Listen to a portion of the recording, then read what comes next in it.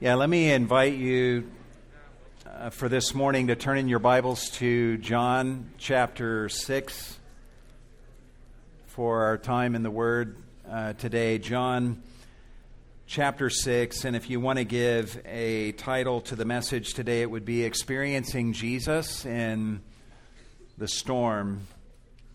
It's good to be back with you after being away from you over the last 2 Sundays. My wife and I received news on the Thursday night of September the 14th that Donna's dad had passed away.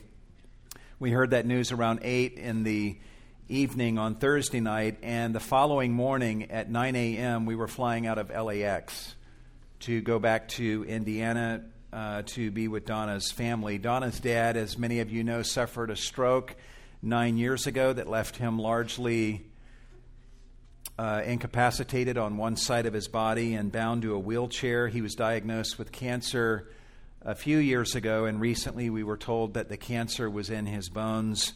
We were back home in Indiana visiting with her family and my family back in August, and when we said goodbye to Donna's dad on that occasion, we knew that it was our final goodbye to him, and it just ripped Donna's heart out, saying goodbye to her dad. But I can't thank you guys enough for your prayers for us and for our family as we've experienced the loss of Donna's dad. Donna is still in Indiana, and you can continue praying for her, and she'll be coming home on Thursday of this week. But we appreciate the text messages from many of you, as well as the cards that you have sent.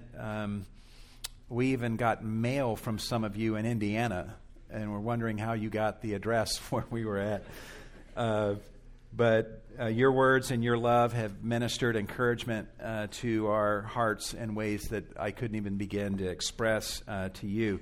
It totally touched us so deeply to see flowers from Cornerstone and from the women's ministry leadership team at the funeral. And it just made us feel like you were all there with us. Through your prayers and through God's help, we were able to honor Donna's dad and also to magnify Christ, and our hearts were left just so full from the experience. But there were many tears along the way over the last couple weeks, and I count it among the top honors of my life to be by my wife's side and to grieve together with her the loss of her dad. I've never loved her more, and all of you would have been so proud of her if you had seen the way that she has conducted herself in a Christ-honoring way during this season of loss. When we got off the phone the evening of September the 14th, that Thursday night, receiving the news that Donna's dad had passed, she knew that he was going quickly and had been on the phone with her mom throughout that evening. Donna wept like I don't think I've ever seen her weep. And much of her pain came from the fact that she was not there with her mom and with her dad when her dad passed. But Jesus was with them. And Donna's dad was a believer in the Lord, and he's with Jesus now. Jesus has been with us in this season of loss, and Jesus, I can just say, Jesus has become more precious to us than ever. He's drawn close to us in this season, as I know he's done for so many of you in your seasons of grieving and loss. We're experiencing firsthand what most of us already know, and that is that Jesus is not a Savior who keeps us from storms. He's a Savior who comes to us in the storms. And he reveals himself to us in ways that we would have never appreciated apart from the storm. And he gives us, inside those storms, fresh opportunities to receive him afresh into our hearts, even while the storm rages. Jesus is a Savior who knows how to effectively use storms in our lives to do His good purposes in us. And if we really knew all that Jesus was up to, and He's always up to a million things, we would thank Him even for the storms that He providentially allows into our lives. Amen? And that leads me to what I want to talk about today. I want to look at a little story in John chapter 6, which has become precious to me over this past week. I woke up Monday morning after getting back in Sunday night and was just having my devotions in John 6, and this story has just gripped my imagination all week.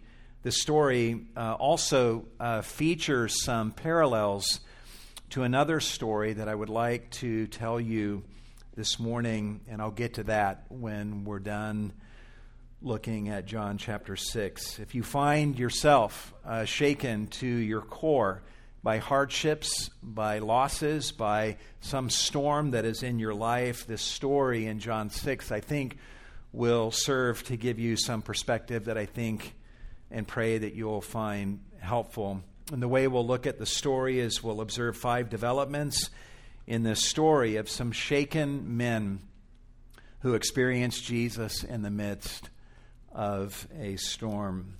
And the first of these developments is that Jesus lets these men, who are His disciples, start off across the sea without Him. That's how the story begins. Jesus, if you were reading in John's Gospel, has just performed the miracle of the feeding of the 5,000, a miracle that occurred on the northeast side of the Sea of Galilee. That miracle is recorded essentially in verses 1 through 15. After that miracle occurs and the 5,000 are fed, look at what happens next, beginning in verse 16. It says, "Now when evening came, His disciples went down to the sea, and after getting into a boat, they started to cross the sea to Capernaum. It had already become dark, and Jesus had not yet come to them." When the text says that they were crossing the sea to Capernaum, it's simply telling us that they were heading in that direction. Their real destination was Bethsaida, which was a little bit past Capernaum. Now, one might get the impression just from what is said in John's Gospel that maybe the disciples should have waited for Jesus and they shouldn't have taken off when they did until Jesus had arrived. But we're actually told in Mark's account of this incident, in Mark 6, verse 45, that Jesus Himself was the one who made His disciples get into the boat and go ahead of Him to the other side to Bethsaida, while He Himself was sending the crowd from the feeding of the 5,000 away. Then we're told in verse 46 that after bidding them farewell, Jesus left for the mountain to pray. There's a storm that awaits Jesus' disciples, and Jesus knows that, but He sends them off on their own without Him. If you look at the map that is on the screen behind me, by the way, is that red dot big enough for you guys? Yeah, I was real concerned about that. If you look at the map, you'll notice that the trip seems like a simple one. It's that yellow arrow across the top of the Sea of Galilee. The disciples' trip is merely from the northeast side of the lake to another spot closer to the northwest side of the lake. The disciples are experienced with the Sea of Galilee and probably took off on their journey without any worries at all. But they are without Jesus on this journey, and John tells us that it was night. So they take off on the boat, begin their journey, hoping to reach their destination, no doubt, in good time. But it is then that something happens, and this brings us to the next development in this story of some shaken men who experience Jesus in the midst of a storm. Number 2, they experience a storm in their journey. They encounter a storm in their journey. Observe what happens in verse 18, which serves to explain why their simple journey has become impossibly complicated. Verse 18, "The sea began to be stirred up because a strong wind was blowing. These winds on the Sea of Galilee, even to this day, can be exceptionally severe at times. Students of the Sea of Galilee will tell you that the waves on the Sea of Galilee can get as high as 20 feet during especially bad storms. And evidently something like that is happening here. In Matthew's Gospel, in Matthew 14:24, we learn that the problem was not just the winds, but that the boat itself was being battered by the waves. In the process, the disciples are being blown off course, leaving them, according to Matthew's Gospel, a long distance from the land. Mark tells us that they will eventually find themselves in the middle of the sea. So that simple journey is not turning out to be so simple after all. John does not tell us this in John 6, but in Mark's account of this story, Mark tells us that from Jesus' position up in the mountains where he was praying, it says he was seeing them, straining at the oars, for the wind was against them. Jesus saw this. He saw them struggling with the oars. Jesus is not clueless about their predicament. He's not clueless about their struggle. The disciples are being pushed to the limit of their abilities. They're fighting for every inch of progress, and they're only getting further off course. And Jesus sees all of it. Now, Jesus could have left them alone, but he doesn't. This brings us to the next development in the story of some shaken men who experienced Jesus in the midst of a storm. Number 3, Jesus draws near to them in the storm. He draws near to them in the storm. Look at what happens in verse 19. Then when they had rowed about 3 or 4 miles, they saw Jesus walking on the sea, drawing near to the boat. Now, 3 or 4 miles actually should have had them maybe within about a mile of their destination if they had traveled in that straight line that you saw on the map. But Mark tells us that the boat is now in the middle of the sea. So they're going in the wrong direction, being pushed off course. Matthew and Mark also tell us that by now it is the 4th watch of the night, which means it's now between 3 a.m. and 6 a.m., which means they've been on the water anywhere from 6 to 12 hours, struggling in this storm. And we know that Jesus has been watching them, and he's obviously allowed them to struggle for quite a while without him. Yet, moved by the sight of them struggling, Jesus comes walking on the water and drawing near to them in this storm that they find themselves in. Well, how do the disciples respond to the sight of Jesus? Are they excited? Whoa, Jesus is here. Well, verse 19 ends with these words, and they were frightened. The disciples freak out when they see Jesus. John does not tell us in his gospel why it was that they were frightened, but Mark tells us in his gospel. Mark tells us in Mark chapter 6, verse 49, that they, the disciples, supposed that it was a ghost, and they cried out, for they all saw him and were terrified. So in their minds, who else could walk on water but a weightless ghost or a spirit being? The word ghost that we find here in our translation is a translation of the Greek word phantasma, from which we get phantom. Verse 50 tells us that when they saw Jesus and thinking he was a phantom, that they were terrified. And keep in mind that as they see Jesus walking on the water, thinking it's a ghost, they're not thinking this is some random ghost who happens to be walking around the sea. They're thinking to themselves, this is the phantom who caused the storm in order to blow us off course and direct our path to Him. This is a storm, we now realize, that is spiritual in its origin, and this is the storm master who caused this storm in order to bring us to Him so that He can now bring upon us some justice that we deserve. That's why they're scared. They think they're going to be dead very shortly. Mark tells us that they cried out. Matthew, in Matthew 14:26, tells us that when they cried out, they said, "It's a ghost." Little do they realize that they're staring at Jesus. The sight of Him is the best thing that could have happened to them in this circumstance. They're staring at their Savior who has come to them to help them in the storm, and yet the disciples see Him and they don't realize that. They think He's a ghost who's come to destroy them and sink them to their death beneath the waves. So Jesus realizes, I need to do a little bit more than just draw near to them and appear to them. I need to actually speak to them and tell them who I am.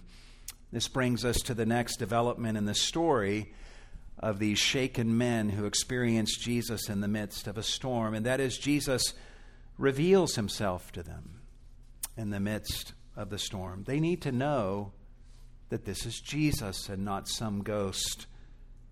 Look at what He does in verse 20. But He said to them, "It is I, do not be afraid." The tense of the verb said could better be rendered, but He was saying to them, indicating that He had to say this more than once to calm these disciples. He says, "It is I." I'm sure that just the sound of His voice would have helped them to recognize that this is Jesus, and that's actually what Jesus intends. He's saying, "It is I, the one whose voice you recognize to be that of Jesus." He's drawing forth from them the memory of all of their prior experiences with Him. "It's me," Jesus says, "the one who left heaven to be your companion. It's me who loves men like Nicodemus and who pursues lost women like the Samaritan woman. It's me who heals the lame. It's me who gave thanks and fed the 5,000 earlier today. It's me, the Word made flesh, who now dwells among you. It's me, the one John the Baptist pointed to and said, 'Behold, the Lamb of God who takes away the sins of the world.' Jesus says, 'It is I, so be not afraid.' Stop being afraid. Don't try to paddle your boat away from me. You have no reason to fear. And of all things, you have no reason to fear me." It's amazing to me how much effort Jesus has to spend persuading us to not be afraid of Him. He's had to do that with me. In Matthew's gospel, we learn what happens next. We'll look at this very quickly. In Matthew 14, verse 28, Peter said to Him, "Lord, if it is you, command me to come to you on the water." And I love this. In Peter's mind right now, the storm is still raging. And in his mind right now, his thought is, I'd rather be with Jesus outside this boat than be in this boat without Jesus. I also love the fact that Peter didn't say, "Lord, if it is you, command these waves to die down and stop the wind." No, Peter's not even thinking about the storm right now. His only desire at this point is to be with Jesus. So he's like, "If this is you, command me to come to you on the water. That's all I want right now. I want to be where you are, Jesus." So observe what Jesus does in Matthew's account in verse 29. "And Jesus said, 'Come.' And Peter got out of the boat and walked on the water and came toward Jesus." So far, so good. But we all know Peter takes his eyes off of Jesus, begins to look around at the wind and the waves, Verse 30, but seeing the wind, he became frightened, and beginning to sink, he cried out, Lord, save me. The three most beautiful words in the English language when you string them together. Lord, save me. Jesus is a merciful Lord, and he reaches out to Peter in mercy. Verse 31, in Matthew's gospel, the text says, immediately Jesus stretched out his hand and took hold of him and said to him, you of little faith, why did you doubt? This is clearly a rebuke from Jesus, but it embodies a wonderfully positive affirmation. According to Jesus' words, Peter does have some faith. His faith is little. But Jesus affirms the fact that Peter actually has faith. He doesn't say, "O ye of no faith," but of little faith. Jesus is that kind of Savior. Even in our moments of doubt and weakness, Jesus still sees that slender thread of faith that is within us, even if it is little. Anyway, John does not get into those details that we just looked at in his gospel. All he records is that Jesus speaks to his frightened disciples and says, "It is I, do not be afraid," which is utterly fascinating to me. It should be instructive for you and for me that this is all Jesus feels like he needs to say in order to persuade his disciples to not be afraid. He doesn't say, "It is I, and I promise that I will calm the wind, and I promise that I will calm the waves, and I promise that I will keep you alive. You won't die, and I will make sure that you will get to your destination. Therefore, be not afraid." No, all he says to them is, "It's me. Be not afraid." And that's actually all we need to hear, isn't it? All we really need to know in our trials is that Jesus is near, and that reality is enough to calm every fear. I don't know about you, I can go through anything, I think, if Jesus is with me. I can't go through anything if he's not with me. And I know you feel the same way. And by the way, keep in mind, Jesus isn't walking on the water here simply to show off his ability to walk on the water. He walks on the water in this moment in order to get to his disciples who are stuck in the middle of the sea. He's determined to get to them in their distress, and the laws of physics are no obstacle for Jesus when he wants to get to his people in the middle of their distresses. If this story shows us anything, it shows us that there is no trouble that we will ever find ourselves in that Jesus cannot get to us. Jesus is not the kind of Savior who stands on the shore when we're out at sea in a storm and says, I love you and I'd love to help you, but there's water between you and me and I just can't get to you, but I wish you the best. No. There is no law of physics. There's no storm fierce enough to keep Jesus away from you when you need him most. Anyway, the disciples now realize that this is Jesus, and this leads us to the final development in the story of these shaken men experiencing Jesus in the midst of this storm, and that is they received Jesus into their boat and finished their journey with him. Look at what it says in verse 21. So they were willing to receive him into the boat. Now that they know it's Jesus, they happily receive him into their boat. And Mark's gospel tells us that as soon as they welcomed him into their boat, the wind stopped. And the end of John chapter 6, verse 21 tells us, and immediately the boat was at the land to which they were going. They had strained at the oars to get to their destination, but they had failed. They had relied upon their decades of experience in traveling on the Sea of Galilee, but it was all in vain. Now, with Jesus in the boat, they found themselves immediately at their desired destination. This Savior, who had just defied the laws of physics and gravity, now defies space and time and takes them immediately to their desired destination. While rowing and fighting the waves during the storm, perhaps the disciples could have said, "We don't have time, Jesus, to welcome you into our boat. We got paddling to do." But they let Jesus into their boat, and immediately the boat was at its destination. Those of you who think you're too busy for Jesus, take note of what happens here. Well, how do the disciples respond to this instant change in weather, their sudden arrival at their destination? How do they respond to Jesus walking on stormy waters to get to them?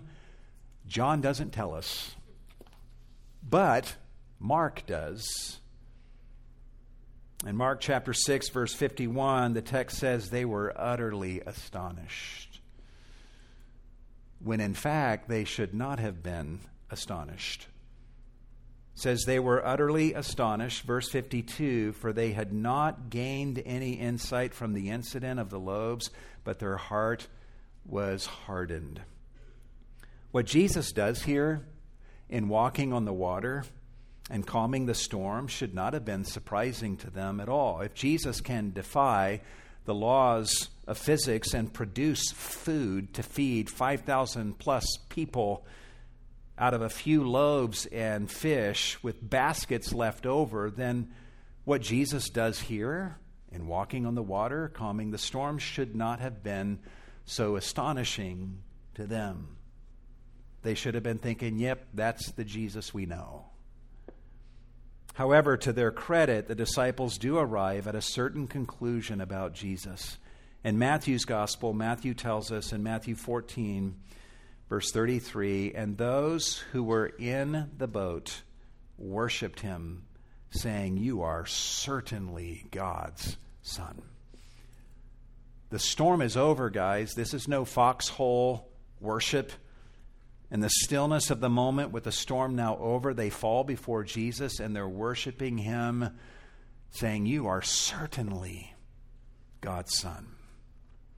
All in all, when we put all of the accounts together from John and Matthew and Mark, we see Peter in this episode saying to Jesus, "Lord, save me." We see the disciples willing to receive Jesus into their boat. We also see them worshiping Jesus.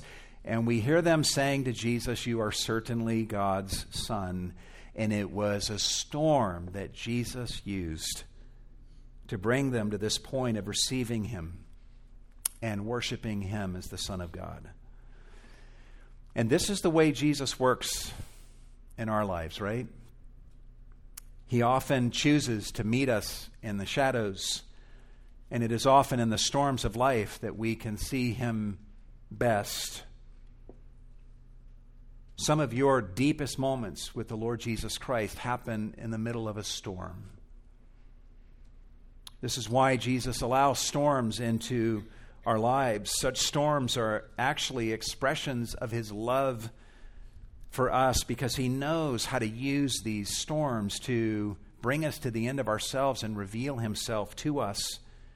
That's what he does for his disciples in John 6, and this is what Jesus often does with us as well. In the end, we see that Jesus' disciples started off on their journey without Jesus in the boat, but they finished their journey with Jesus. And somewhere in the middle, Jesus used a storm to bring about that change. I told you at the outset that I wanted to tell you two stories this morning. The story that we find in John 6. And now I want to tell you a somewhat similar story of how God used a storm in Donna's dad's life in order to bring him to a place where he was willing to receive Jesus into his boat.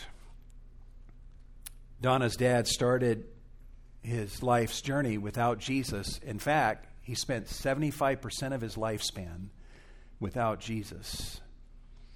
But by the time Donna's dad reached the end of his life's journey 2 weeks ago, Jesus was in the boat with him. And Jesus used a storm to make that happen. Donna's dad's name was Bill. This is a picture back when Donna was in high school of their family. Donna's dad's name was Bill Woods, and her mom's name is Juanita. When Bill first married Juanita, there was a spell where the two of them went to church together from week to week, but during that brief spell, there was a leader in the church that Bill looked up to, whom Bill discovered to be cheating in business. And this left Donna's dad fed up with the church and not wanting anything to do with Christianity anymore.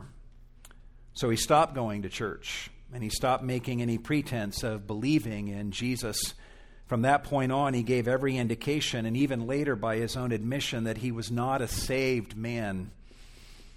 My wife grew up in the home of an unbelieving father.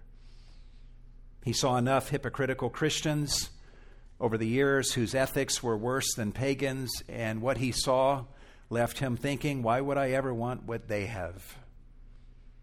But Juanita, Donna's mom, Bill's wife, loved the Lord and continued going to church. When Bill and Juanita had their 3 daughters, Juanita would go to church and bring her 3 girls with her while Bill stayed home. And she raised her daughters to know and love Jesus and to love Christ's church.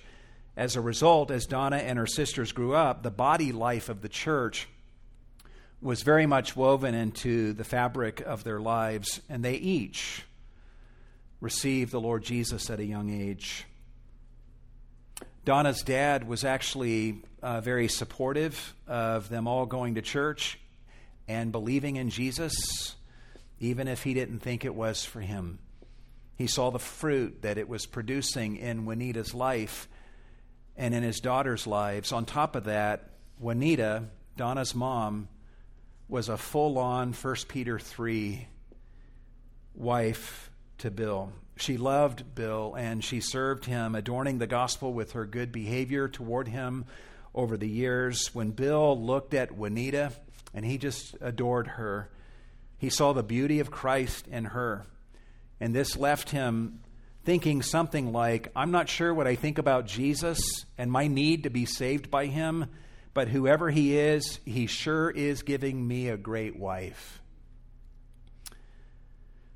But Donna's dad was a proud man, a self-reliant, independent man. He was a man of few words who strived for excellence in all that he did. Everyone who knew him in the workplace spoke highly of his skill and his ethics, which were absolutely above reproach.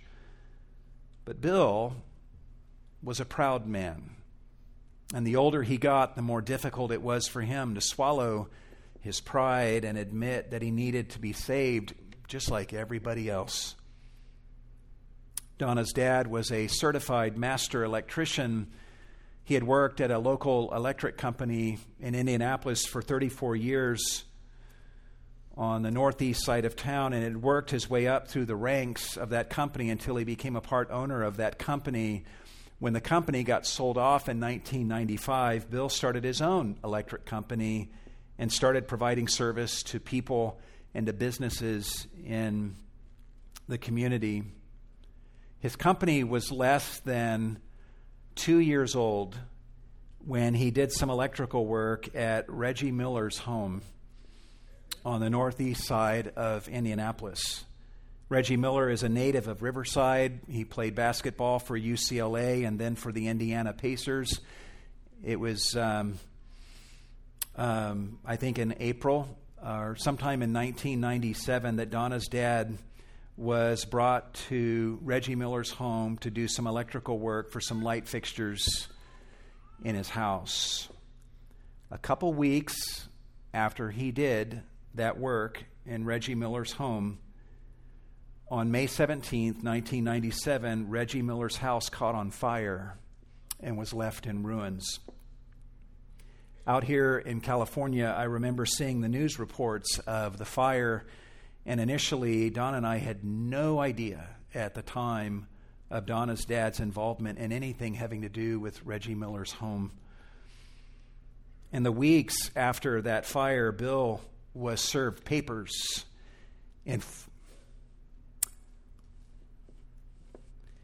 informing him that things were moving in the direction that would result in the conclusion that the fire was caused by the electrical work that he had done, and that a suit was imminent.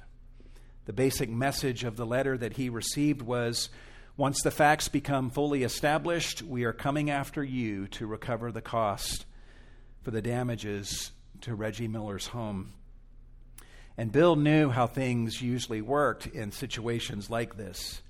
He knew that if investigators do not find a specific cause of the fire, the operating assumption would be that the most recent electrical work is what caused the fire, thus pointing to him. The news of this shook Bill to his core. He felt vulnerable and more out of control than he had ever felt in his life before. He knew he had done nothing to cause the fire, but there was no way that he could prove it. All of us in the family were shaken too, because we knew that it would spell the end of Bill's company, the revoking of his certification to do electrical work. We knew then that it would mean the end of his livelihood of the previous 36 years and the shattering of his reputation that he had worked so hard to build over his lifetime. Donna's dad was so shaken by this that he reached out to the pastor of Burge Terrace Baptist Church, our home church in Indianapolis. Our pastor's name was Dwayne Felber. This is a picture of me with him last week. He's 89 now. And Bill met with him and asked him for counsel and for prayer. Bill did not accept Christ during this time, but that meeting represented the first time in his life when he reached out for help and admitted weakness. Over the course of the next several weeks, Donna's dad operated under a dark foreboding of a looming indictment and public humiliation. He dreaded the day when newspaper headlines would label him as the cause of the destruction of Reggie Miller's home.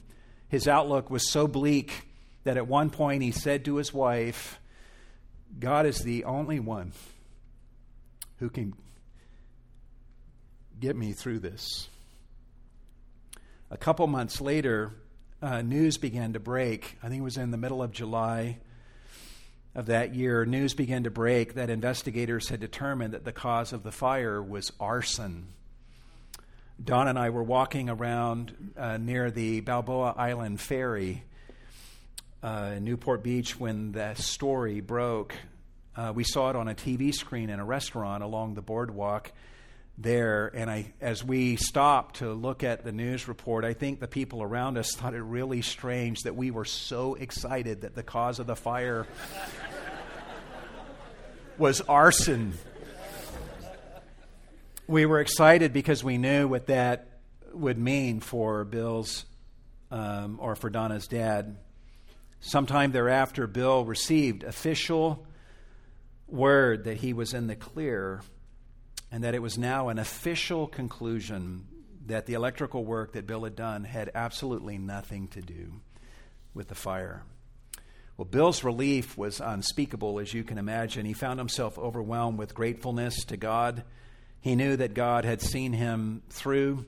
He never felt so humbled and so grateful to God in all of his life. After that, Bill began attending church on a regular weekly basis with Juanita. It was his way of saying thank you to God and also his way of learning more about Jesus. A couple years later, this brings us to about the year 2000, our home church back in Indianapolis was doing a pictorial church directory, and all the members of the church received a notice. They were encouraged to make an appointment, come to the church, get their pictures taken for the directory. Juanita received that notice, and she and Bill started planning on coming to the church, getting their picture taken so that they would be included in the directory. But it was around then that they received word that Bill would not be included in the directory because he was not a member of the church. Juanita, Donna's mom, called the pastor of the church, who's now a different pastor than Pastor Felber, and said, "Bill's my husband. Why can't we get our picture taken and be in the directory together?" And the pastor told her that Bill was not a member of the church, so he would not be included. Well, Bill was offended by this exclusion, and he even thought about leaving that church and going to another church. But the Lord used that incident to remind Bill that he, though he's attending church, was still outside the community of faith and that he was still as yet unsaved. And amazingly, Bill, who had been a proud man, let this reminder humble him. Right around then, Bill told Juanita to invite Pastor Felber over to their house for dinner. Pastor Felber is now the former pastor of our home church. But he said, invite him over for dinner. And so Juanita did so, and she was wondering, as she made the arrangements, if Bill was wanting to voice his complaint to Pastor Felber about his exclusion from the church directory, but that was not Bill's intention at all. Pastor Felber came over to their house on the evening of November 17th in the year 2000, and they enjoyed a nice meal together. After the meal, Juanita got up to put some dishes away, and it was while she was up and cleaning and so forth that Pastor Felber decided to press the claims of the gospel upon Donna's dad's heart. Pastor Felber looked at Bill and said to him, "Bill, I don't know what else to say to you. I've shared the gospel with you. You've heard it preached many times. I don't know what else to say beyond what you've already heard." And then he asked Donna's dad, "What is keeping you from embracing Christ?" And to his surprise, Donna's dad said, "Nothing." And Pastor Felber said, "Seriously? So you want to receive him right now?" And Bill said, "Yes." And right then and there, Bill prayed and called upon the name of the Lord for salvation. Afterwards, after he prayed, Pastor Felber got up from the table, came out of the dining room, and he saw Juanita, and he said to her, "Did you hear anything that just happened?" And she said, "No, the two of you wouldn't talk loud enough for me to hear what was going on." Pastor Felber said to her, "Bill has something to tell you." And Juanita looked at her 58-year-old husband, and he said to her, "I just got saved." Pastor Felber then said to Juanita, "I'm going to leave now because I know you have some important phone calls you need to make to your daughters." And that's exactly what she did. And one of those phone calls came to Donna out here in California. And I can't begin to describe for you the joy that Donna had, our joy together over the news of her dad's salvation, as well as the joy of everyone here at Cornerstone who had been praying for 9 years for him to be saved. About 3 weeks later, as soon as he was saved, he wanted to be baptized. He wanted the world to know. 3 weeks later, he was baptized in front of the church, and I flew Donna home for that weekend so that she could be there to witness his baptism. And while Donna was home on that visit, she asked her dad a question that she had on her mind for a long time. She said, "Dad, why did it take you so long to receive Christ?" And his answer was 2 words long. He said, "My pride." Bill wrote out his testimony in his own handwriting and put it in the front of his Bible. And in that testimony, he described what had held him back from receiving Christ in all the preceding years. He said, I knew Jesus, but I didn't think I needed anything but myself. You know, it's a wonderful miracle when a 6-year-old child calls upon the name of the Lord for salvation. That's a beautiful, wonderful, precious miracle. It's another kind of miracle when a proud and independent 58-year-old man of high reputation admits that he needs Jesus and cries out to him for salvation. And the cool thing is that Donna's dad's life was changed after that moment of salvation. He actually began sharing the gospel with other people, reading the scriptures voraciously, even leading one of his former neighbors to Christ.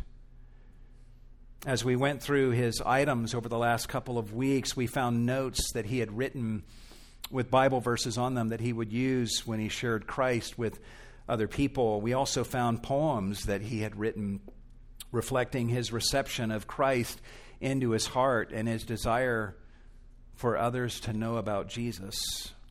One of the poems that he had written is entitled Come Into My Heart, which gives expression to his prayer on the day of his conversion. This once proud 58-year-old man had become a child before his Savior. Listen to what he wrote. He wrote, Come into my heart, Lord Jesus. Forgive my sins today. Come into my heart, Lord Jesus. Teach me how to pray. Make me one of thy children. Take my sins away. Come guide and teach my children each and every day. Come into my heart, Lord Jesus. Help me not to stray. Come into my heart, Lord Jesus. Help me teach others thy way. Come into my heart, Lord Jesus. Show me all thy ways. Come into my heart, Lord Jesus. Guide me through all my days. This is the prayer of a man who was willing to receive Jesus into his boat, into his life, into his heart, and he was prepared by the Lord to do this through a storm. In closing, let me just give you guys some encouragements. If you have been praying for the salvation of somebody, keep praying. I can't make any promises of what God will do, but keep praying. At the funeral of Donna's dad last week, we had people coming up to us, some of whom I have not seen in 25 years, saying, I prayed for Bill's salvation for over 20 years. Donna and I came to Cornerstone in 1991, and the people of Cornerstone prayed for 9 years for her dad's salvation. So all of those who prayed, all of you who prayed, are a vital part of this amazing story of God's goodness that left us with so much joy last week at her dad's funeral. Someone said after the funeral, I've never laughed so much at a funeral. And good on them. The person who said that is someone who prayed for years for Bill's salvation, and they're entitled to laugh at the victory. Whoever you're praying for, keep praying. Keep praying for that wayward child. Keep praying for that unsaved relative or friend or coworker. Sometimes God's miracles are slow motion miracles that take a lot of time, but they're no less wonderful to behold when they are accomplished. Keep praying and keep loving and keep witnessing and keep sharing Christ. Maybe you have a loved one who doesn't know the Lord. Keep loving them. Keep imparting the gospel to them through the words that you speak and through the kind of person you are toward them in relationship with them. And if you're here today and you've never embraced Christ and publicly taken your stand with him, Donna's dad's testimony should tell you that it's never too late to swallow your pride and believe in Jesus. And you might be thinking, man, that really is what bothers me about this whole salvation thing. I wish I could just be saved without having to swallow my pride. But that's exactly the point. for salvation to be truly salvation, it must deliver a full frontal assault on our pride and deliver us from it, because pride is at the root of everything that's wrong with you and me. And God cannot allow any pride into heaven, because if he did, it would no longer be heaven. I urge you, if you've never believed in Jesus, to open your heart to Jesus Christ. Jesus was willing to publicly hang on a cross before an audience of all of heaven and earth in order to shed his blood so that you might have the forgiveness of sins. He was willing to walk from heaven to earth, as it were, and then walk from a manger to a cross in order to get to you. He was willing to endure the ultimate humiliation and endure the ultimate storm, the storm of God's wrath, so that he might be your Savior. And I plead with you, swallow your pride and fall before Jesus and say, you are certainly God's Son, and you are certainly the Savior for me.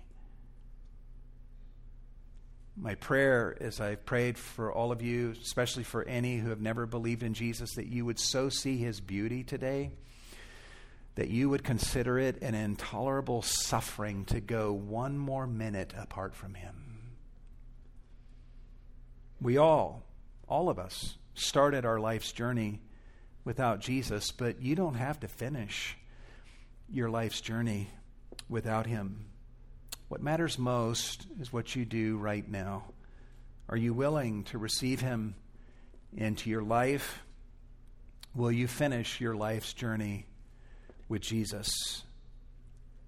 And I pray that God's Spirit would work in your heart in such a way that you would gladly say yes to those questions and say yes to Jesus today. And if God's Spirit is working in your heart, I would just encourage you, right where you're seated, call on the name of the Lord. Ask him to save you. And he'll save you right now where you're seated. And after you've done that, come talk to me. Come talk to one of us about you getting baptized and publicly taking your stand with Jesus, who died so that you might be saved. God is good, isn't he? And Jesus is an amazing Savior. Let's bow our heads and pray to him.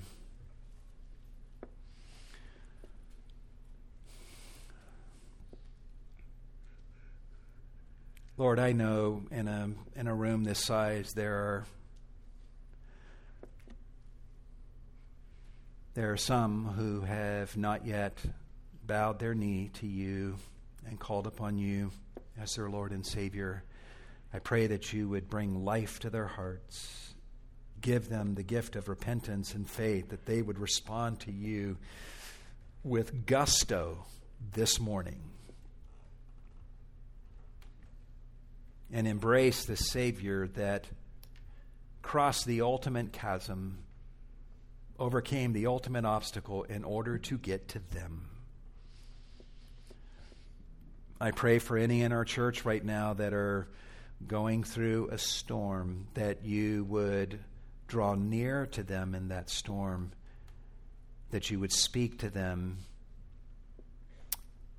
in the storm in which they find themselves, and that whatever results, that the ultimate result would be that they receive you, either for the first time or receive you afresh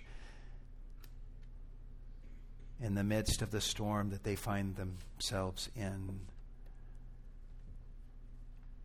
We know that you often want to come to people in the midst of their trials.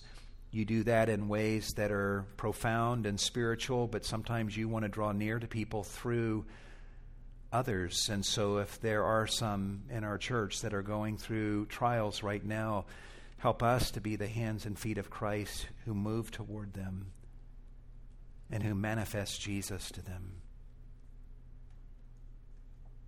I pray for all those, Lord, in our church who are praying for the salvation of people who are dear to them. embolden their prayers, encourage them in their prayers. And I pray, Lord, together with them for the salvation of that relative, that loved one, that coworker, that child, that father, that mother, that grandparent, that grandchild, that niece, that nephew, that cousin, that neighbor. I pray that you would save them. And if you do, Lord, we will give you all the glory. You are the storm master, Jesus, and you're the storm savior. And we thank you for all the ways that you use surprising providences to do your full good pleasure in our lives. Thank you for this opportunity at the end of our service, Lord, to give of our offerings to you, receive these funds, do much with all that is given in this offering for the spread of this message of salvation through Jesus. We give ourselves to you in the name of Jesus. And all God's people said,